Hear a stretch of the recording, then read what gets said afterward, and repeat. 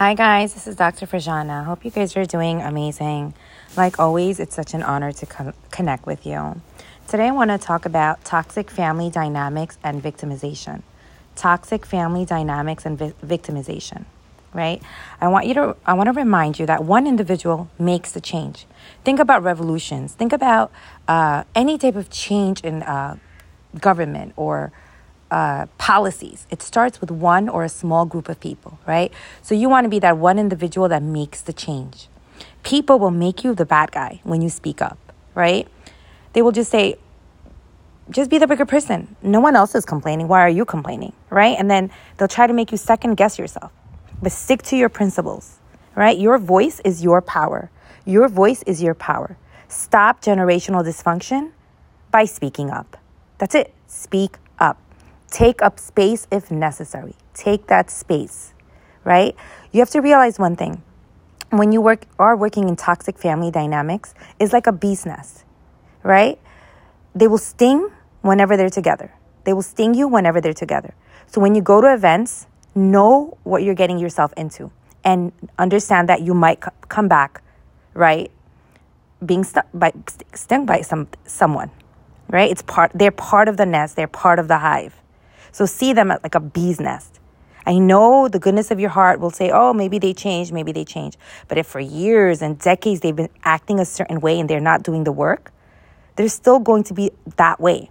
So again, when you attend these events for the goodness of your heart, to do your part so you don't break those ties, right? It doesn't mean that you don't speak up and you don't set boundaries, right? So again, know that they're part of the bee's nest and they will sting when they're together. Okay?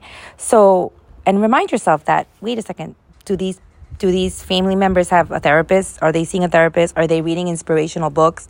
Are they working on themselves, right? Are they gaining wisdom, from the right sources? Remind yourself and understand that this is why they are part of the bee's nest, right? So you don't take anything personally. And next, you remind yourself that misery loves company. So don't give them company. Speak up and then move on. Speak up, process, and then move on. Misery loves company, right? Again, don't give them that company.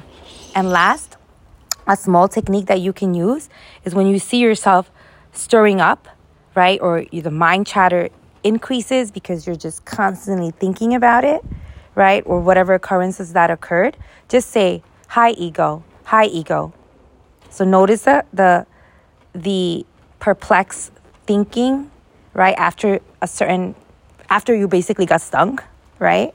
And say to yourself, hi, ego. Hi, ego. Breathe in, breathe out. And try to see if you can connect with nature somehow. Go hiking on a mountain. Just release that toxicity, right? Let it pass through you. Release that toxicity and let it pass through you. All right, guys, I hope this was helpful. Take care of yourself. You guys are amazing. Keep doing what you're doing. God gave you a voice for a reason. And you need to be that person that stops generational dysfunction. And it doesn't matter how many times. It doesn't matter if they talk about you. It doesn't matter if they're gossiping about you. They're going to be gossiping no matter what, right? So again, stop generational dysfunction. Show your kids that this is not okay. That, no, I will speak up. Right? And then they'll learn to set boundaries with their friends and their future families, right? In the correct way. Take care of yourself. Bye.